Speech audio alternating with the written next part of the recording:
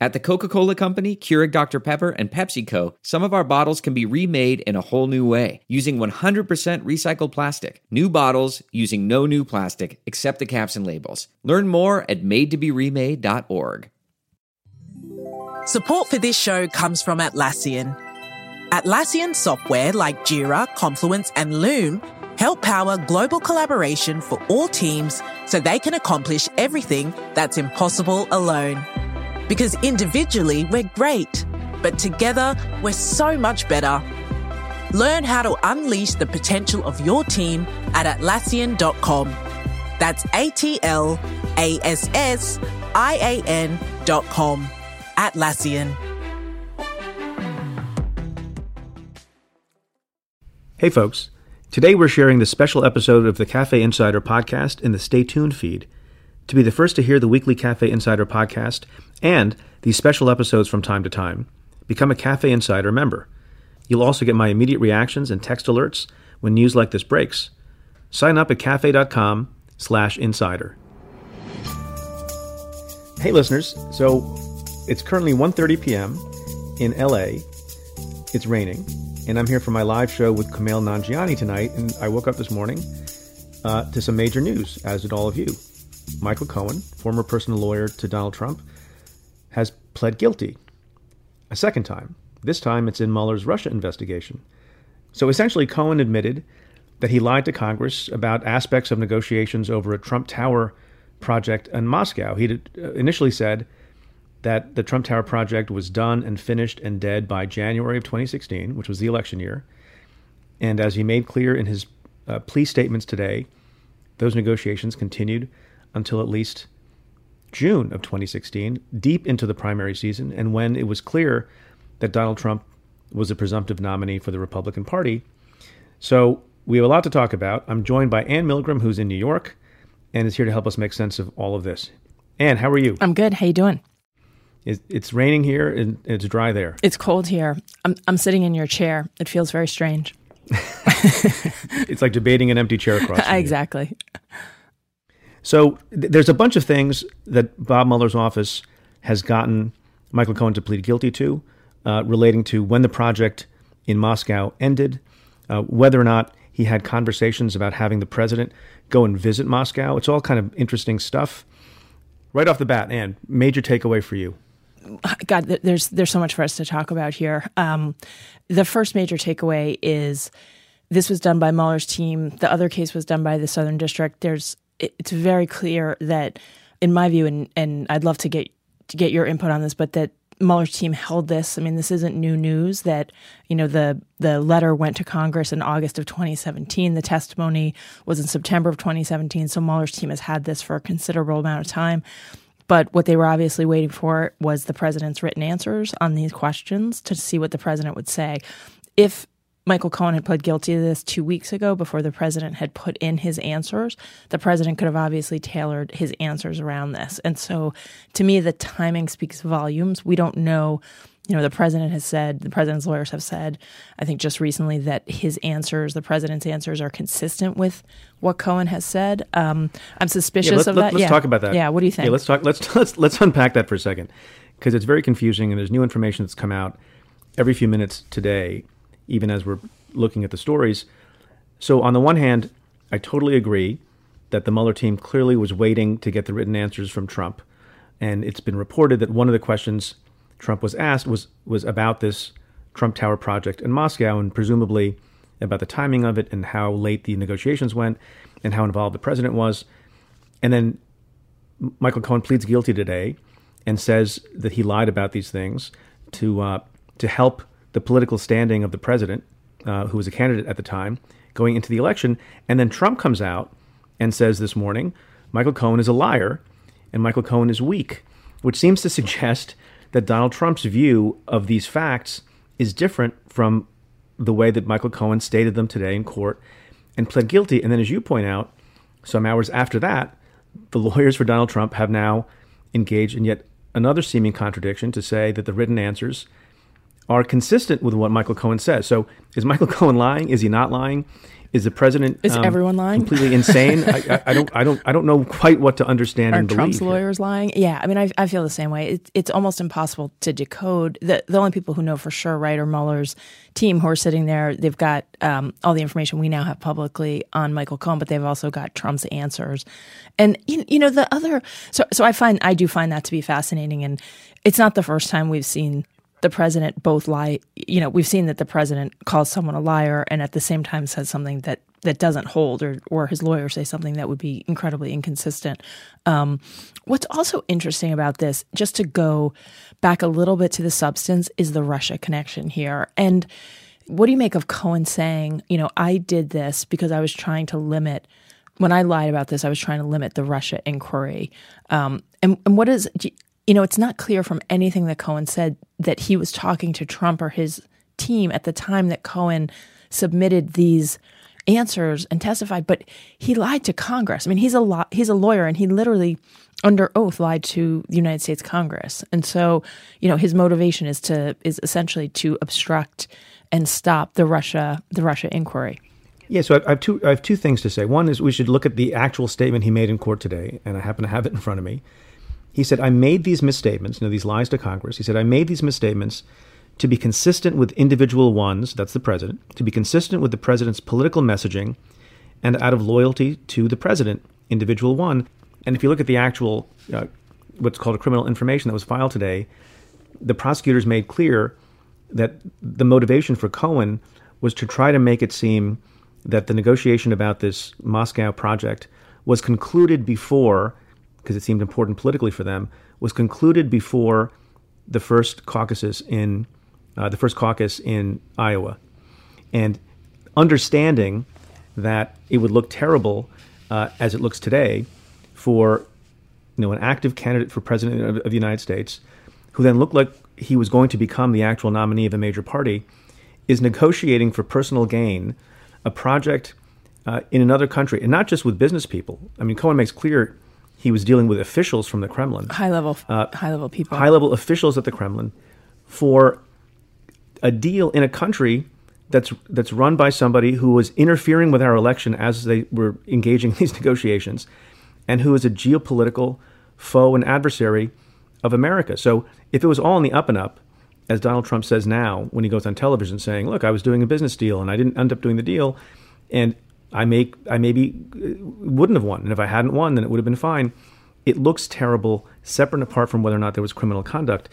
So the question is, how do you base a future criminal case on Michael Cohen, and what the implications for his guilty plea today are for other people, including the president? And Donald Trump says, as I've said many times, there's some irony here. He hires people who lie. They're clearly liars. They get caught in lies.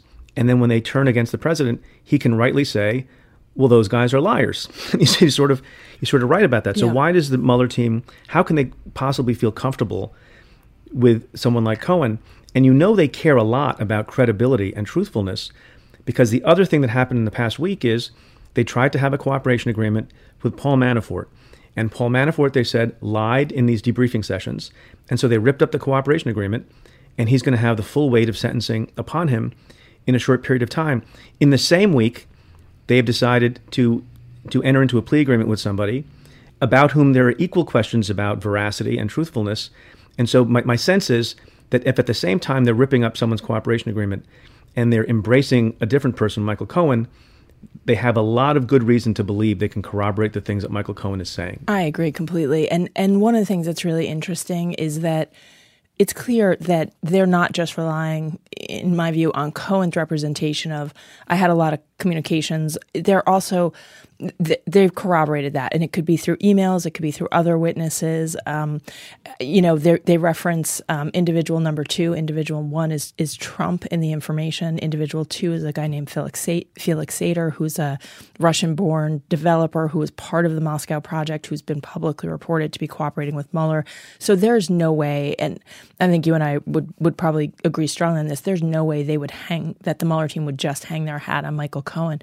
But my sense, and this is also true from things that we've seen in last week with Jerome Corsi releasing emails. My sense is that the Mueller team has a great deal of information on all these things, and that a ton. I agree. And that's what we're starting to see. And so they're willing to take the risk on someone like Cohen and cooperate him because they know that he's going to say, I talked to the president 3 times, and they're going to be able to corroborate that he had those conversations. And that, that makes a huge difference when it comes to someone's credibility. And look, he'll have to be forthright, and he was today. I lied. Here's why I lied.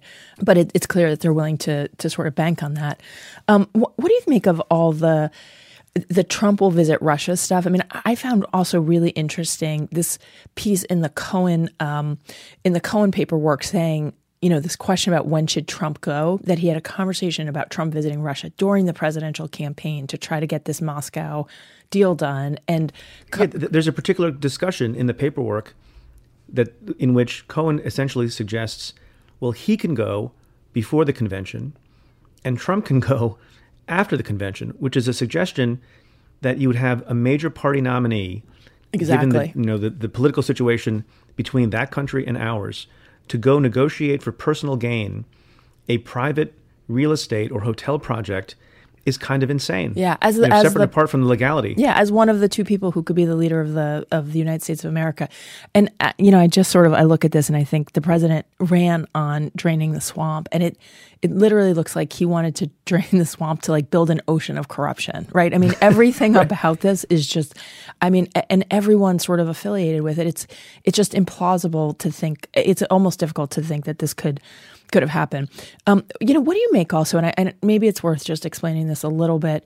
One of Trump's defenses, I thought today, was I'm not guilty because we didn't do the deal. He kept saying we didn't do the deal, we didn't do the deal, and then at one point he says it wouldn't matter if I did. But what do you make of that sort of line of defense?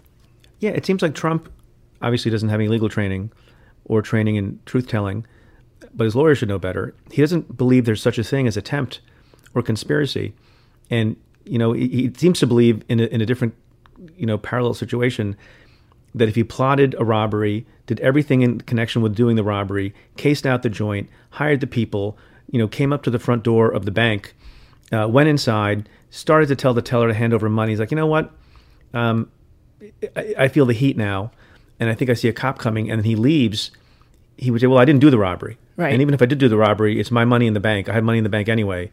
And just because I was taking other people's money's fungible. I don't know what kind of arguments he would make if he were being accused of bank robbery, but it doesn't hold any water at all for legal. Maybe there are portions of his base who are prepared to believe anything he says and any explanation he gives, but we're not operating in a political system, in the court of public opinion exclusively. You have a prosecutor, you have a judge, you have a grand jury, and you have instrumentalities, which are called criminal informations, indictments, and complaints that can make someone's life very miserable. But that leads me to the next, point to discuss. What does this mean for Trump? Now, on the one hand, it seems like the first category of issue for Trump is whether or not he has now lied to the Mueller team. We haven't seen his written answers to Mueller's questions.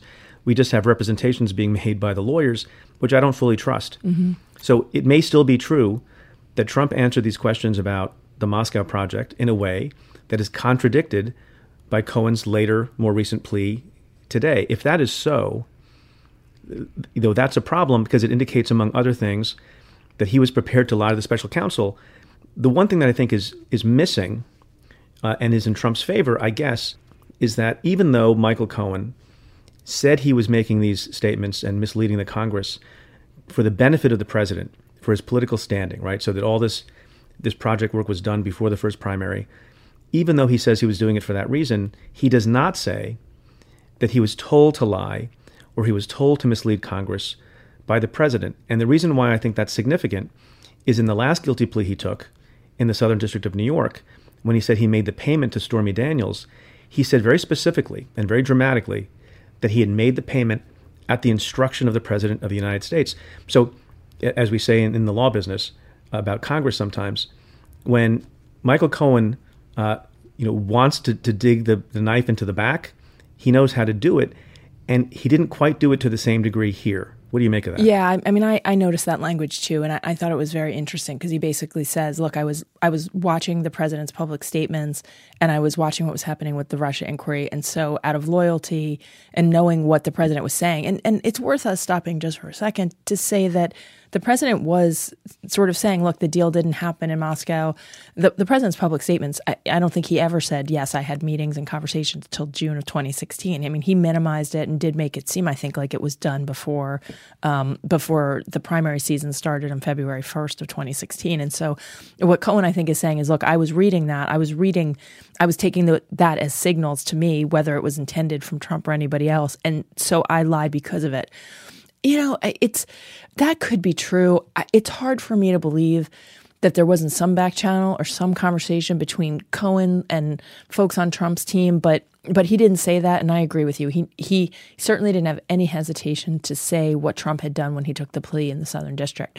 The one thing I would, sort of throw out there is that, Michael Cohen is a lawyer, and he lied to Congress, and there's just a certain amount of, I mean, it shows both, I think, the fear of the Russia inquiry, which was obviously a lot more powerful than I think we even realized, but it also shows a level of arrogance that, it was doubling down on lies and thinking that, you can walk into Congress and lie to their face and get away with it. And so, it may be that the president is not in this piece, that he didn't direct or motivate Michael Cohen specifically to tell these lies, but there is a lot here that I think we want to know more about.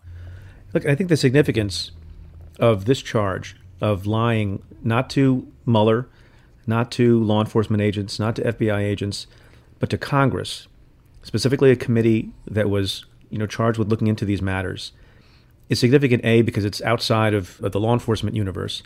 So, and maybe I'm overstating the significance of this, but, one issue that's going to come up in the future is impeachment. And the more evidence that there is that not only did Michael Cohen lie directly to one of the chambers of Congress, but that in some ways Donald Trump either knew that he did, encouraged him to do so, and even, most minimally drew some political benefit from those lies. Yep. You would think with rational, reasonable people who care about the institution, about the balance of power and the separation of power and the abuse of power, that's going to mean something. Both in the lower house, both in the House and in the Senate, when they think about how serious Donald Trump's conduct has been, right? And maybe I'm overstating it because you've got still a majority of people in the Senate who are Republican, and a lot of people think that even if there's impeachment in the House, you'll never get a conviction in the Senate. But it just cannot be lost on people and their constituents that you now have conduct that involved perpetrating something of a fraud on the very body that is going to decide whether or not Donald Trump faces consequences for it. Yes, and no one likes to have a fraud perpetrated on them. I think it's a good point. I also think it does send a message. I mean, I think we'll see a lot more congressional investigations of the Trump administration starting in January when the House flips. And so, you now see somebody being charged and who'll be sentenced under criminal law for lying to Congress. That it also sends a pretty powerful message about, as Congress does their investigations, don't lie to us. What do you think the President of the United States, I'm going to ask you a tough question, which is, you're the President of the United States now. It is very unfair. How do you feel about Matt Whitaker? So, I tweeted a few minutes ago, how do you think the president feels about Matt Whitaker at this moment? And that's based on, again, this is rapidly changing reporting, and so hopefully it doesn't change by the time people are listening to this. But I saw a report, and it's what you would expect, that Matt Whitaker was given advance notice of this Cohen guilty plea.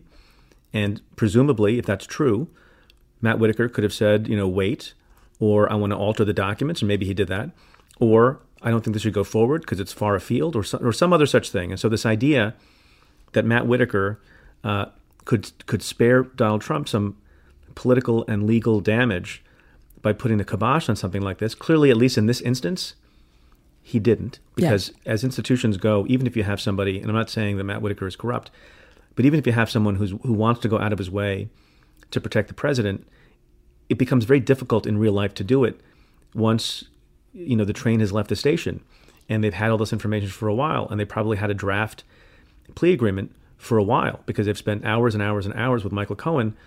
At a very minimum, I think Donald Trump is probably very upset. because he does think everything is transactional. And he does think that people do things out of loyalty to him. And he had lots of reasons to believe that Matt Whitaker was going to be in his corner because of the statements he made on TV, based on the things that he wrote in op-eds, that he thought the Mueller investigation was far afield and it should be starved of resources. But he let this one go. And obviously, Whitaker had the ability, presumably, to stymie what was going on with the Cohen plea, because as we understand it, he is the supervisor of this. By the way, I've seen some other reporting. I don't know if it's credible or not. Someone has suggested that Rosenstein remains in control of the Mueller investigation. And one reason I don't dismiss that completely out of hand, although I don't know, is that there has still been no response from the Justice Department on the issue of whether or not Matt Whitaker has consulted with ethics officials about whether he has to recuse himself and what advice, if any, ethics officials have given him. So That's I think right. it's a little murky. Yeah. I think it's likely the case that Whitaker is in charge. He approved this, but I don't think it's 1,000% clear. I agree completely. I think the president is probably furious about this. I also think we have to be careful of reading too much into Whitaker not stopping this, because my instinct is the same as yours. There will have been a draft information, a draft plea. They would have walked all that into Whitaker if he's in charge. And, it would be so far down the road. And there's clearly evidence, not only there's the written statement, the letter he gave, as well as the testimony he gave, plus him now saying that was a lie. That's a crime. There's really there's not wiggle room in the sense that there could be in some other instances. So I agree with you. I think we can't generalize and say Whitaker will do the right thing in all the instances, but it definitely is. It's definitely a sign that at least if he's in charge on this one, he did the right thing. Yeah, but look, there are some bells that are harder to unring than others. People forget that even if you have somebody at the top of an organization, whether it's a U.S. attorney, an acting attorney general, or anyone else, or even the editor-in-chief of a newspaper, if the underlings have gone forward and have done a credible investigation and are pretty far along and everything they're saying is reasonable and within their purview, what are you going to do? You're going to shut it down on no basis whatsoever? The whole world is going to know about it the next day, and there'll be hell to pay. And if you're a lawyer in good standing, you have to worry about that. And it doesn't always work out that way. What do you think about the pardon situation? On Manafort? I think I suggested, Manafort. I don't think Cohen. I don't think Cohen's going to be in line for a pardon. Well, and yes, I agree with that, because Trump. What did Trump say very specifically today? He's weak. He's a liar. He's weak, unlike some other people we have seen. Yeah, exactly. That was not lost on me, and I'm sure it wasn't lost on most people. Where it felt like a shout out to me to Manafort, basically saying stay strong. I still think it's a possibility that Manafort gets a pardon. It is, to me, in many ways. We don't know exactly what the lies are that he told to Mueller's team, but I think we'll know more shortly. But it's very clear that, he went through that first trial in the Eastern District. He did not go through the second trial in D.C. He pled guilty. And to me, if he were playing for a pardon the whole time, I think he would have maybe pushed forward with that second trial, though it was much more damaging to the president. It is possible he's playing for a pardon, but it's also possible that he, like these other guys, is just incredibly arrogant and thought he could get over on Mueller's team. And I think, a bunch of folks have made this critical miscalculation of thinking that Mueller doesn't know as much as he does. And what we keep seeing is that, Mueller's got a lot of evidence and a lot of information that he's able to pull out and show when people aren't being truthful. And so I think a pardon is possible.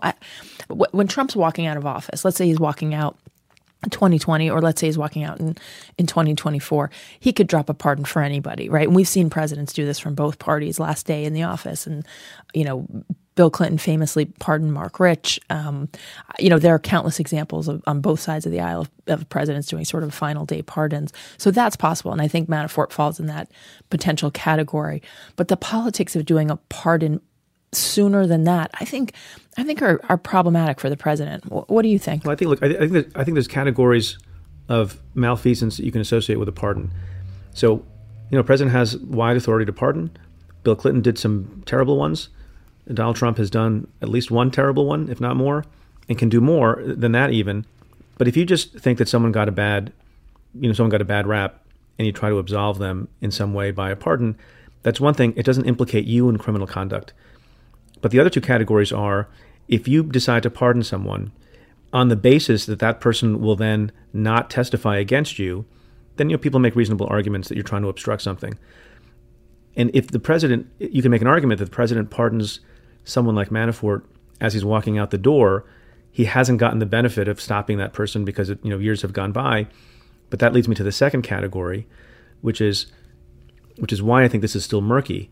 If it's the case that you made a promise in advance that if you go south or not cooperate, and then eventually later at some point, maybe when it's not so obvious, I will pardon you, well, then that's potentially an abuse of power as well. Yes. I just think it's that category of thing is really hard to pull off when there are lawyers involved, how you have those communications. It is also belied, as you said, by the fact that Manafort, did fight, did go ahead, looked like he was trying to cooperate briefly.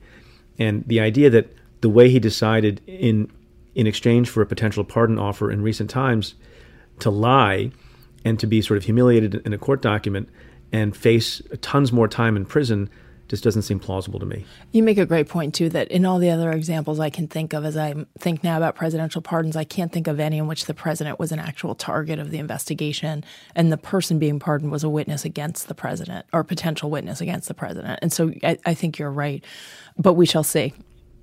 But so we got to run. I got a show to do, and you have things to do. But what I worry about is Donald Trump's anger. And I have said many times that he is constrained in some ways. He was constrained by Don McGahn, his White House counsel, which we talked about a lot on Stay Tuned this week. Who's no longer there. Who's no longer there. He was constrained in part by Rod Rosenstein, who was in charge of the Russia investigation, because Jeff Sessions recused himself. Jeff Sessions is no longer there. Rod Rosenstein is likely no longer in charge. Yes. And when he gets angry, and it looks like there's a possibility that other members of the Trump family, if not Trump himself, may be implicated in the false statements that Michael Cohen made to Congress, right? Yes. Because members of his family, I think, were involved in the Trump Tower deal. When Trump gets angry, he's capable of doing anything. And I worry a lot about that. Well, I think just to add to that, I think your worries are well placed. This week has been, and we'll talk about this more Monday, this week has been a terrible week for the president. And I think the heat is on, and it is likely we're going to see a lot more. And so, I would agree with you that I think the president, this is as much on the ropes, I think, as we've seen it during the course of this investigation. And so I do wonder what comes next. And the last thing I want to give thanks for, I was just thinking about it today, and it's brought into sharper relief based on the events of the last week and what we might expect in the next few days when the president gets more and more boxed in a corner, is to now imagine all this was going on, and acting AG Whitaker was in charge, and the folks are circling around Donald Trump and his associates, not just his lawyer, and you did not have Democratic chairmen coming in oversight roles in 4 weeks. Just imagine how different the outlook would be. It makes a big difference to know that there'll be some oversight. I agree with you.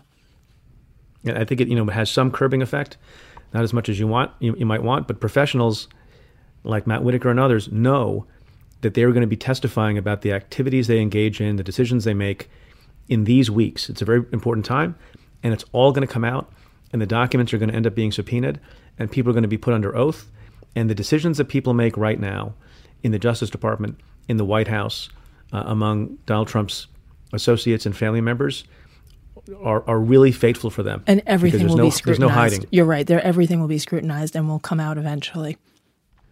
I'm glad we had time to tape this special episode, and I'll see you live and in person on Monday for our regular weekly Cafe Insider pod. Sounds great. See you then. This is the Cafe Insider podcast. Your hosts are Preet Bharara and Ann Milgram. The producers at Pineapple Street Media are Kat Aaron, Jenna Weiss-Berman, and Max Linsky. The executive producer at Cafe is Tamara Sepper, and the Cafe team is Julia Doyle, Calvin Lord, Vinay Basti, and Jeff Eisenman. Our music is by Andrew Dost. Thank you for being a part of the Cafe Insider community.